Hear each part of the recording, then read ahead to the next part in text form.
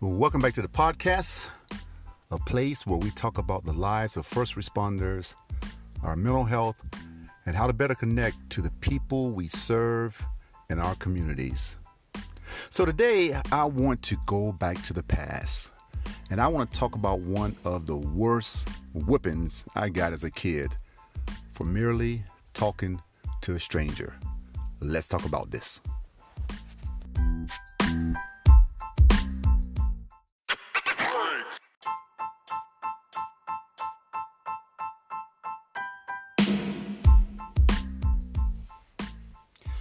When I was a young boy, maybe around 8 or 9 years old, I really enjoyed running errands with my mama. You see, these errands included riding with her to the store and being given a small shopping list, which may include, this is the 70s, remember, Crisco lard, rice, bread, butter, or just something that we needed for that evening meal. Now, growing up in the 70s, I come from a big family. There were 5 boys, 3 girls, and my parents, and money was tight. So whenever I went into the store, I was always told by my mama, and bring back my change. Well, one particular day, I was sent in the store for 2 boxes of Jiffy cornbread mix and bring back my change. I recall going into the Jiffy store, and this was our version of a convenience store down south. So I'm heading to the third aisle. I knew this store like the back of my hand. I grabbed 2 boxes of the cornbread mix and headed to the counter. I stood behind this man who had a beer on the counter, and I remember him asking the clerk for a pack of Cool cigarettes, which were behind the counter. After that, after paying for his items, he turned around and he looked me in the eyes and he said, "This is for you, young man." And I remember him opening up his hands and dropping change in mine. Now, this was about 70 cents. I had hit the lottery. If you think about it, 70 cents in the 70s was a lot of money. I placed those boxes of cornbread on the counter. I turned around and grabbed handfuls of penny candy like Mary Jane and Bitter Honey, the Bazooka gum, just to name a few. And I put it on the counter and I paid for everything. So when I headed back to the car, I got in the passenger seat with a huge smile on my face and handed Mom her change.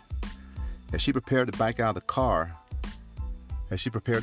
parking space, I reached into my bag of goodies and pulled out a Mary Jane candy. But before I could unwrap it, my mother asked me, "Where did you get that from?" And I told her about the man in front of me at the counter who turned around and gave me his change. I had barely finished the sentence when her hand slapped my thigh, then my shoulder, while she yelled, "Didn't I tell you about talking to strangers?" And when I got home, the real whipping commenced, all because I had interacted with a stranger. I understand it. I get it. Years later, as a law enforcement officer, I've spent countless hours in the classroom teaching kids the dangers of talking to strangers, teaching them what to do if they are approached by a stranger, and so on and so forth. Yet I myself work in a profession where my job is to talk to strangers. So let's talk about this concept of talking to strangers. How do we learn to talk to strangers?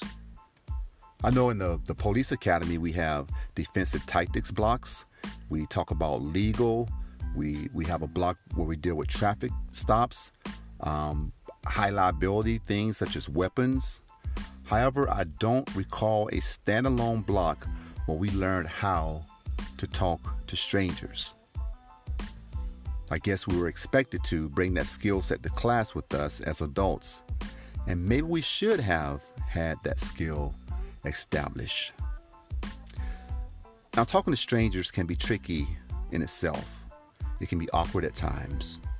Now imagine as a law enforcement officer, you respond not just to any strangers, but strangers in crisis. Throughout those 8 and 12-hour shifts, you are responding to someone who is having one of the worst days of their lives, at least to them.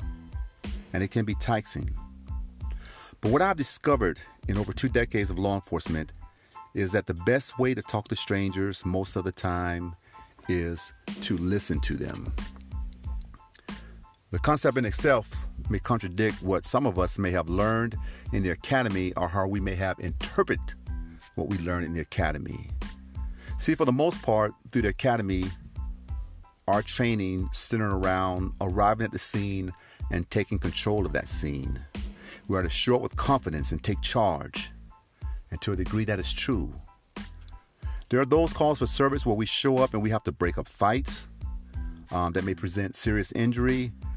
We may be responding to a burglary in progress, an active shooter. All calls where we have to make decisive and instant decisions that may be a matter of life and death. Those do occur. But what about those majority of calls that we respond to?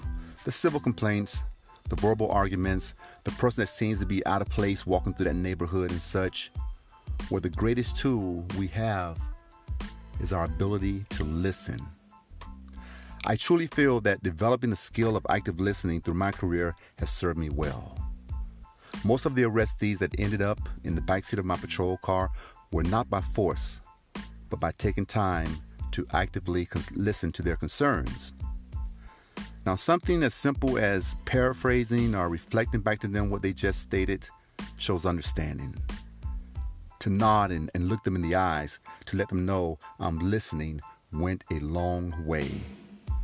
Many times, what they say would not change the outcome of them going to jail if they had violated state statute. However, their victory came in being listened to. When we listen to learn and not listen to reply, it also changes who we are as officers in our everyday lives. Watch your body language change as you listen to someone.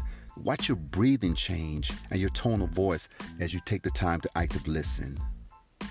Be the turtle and not the rabbit when it comes to interacting with people. And what I found is that many of those in crisis just want to be listened to.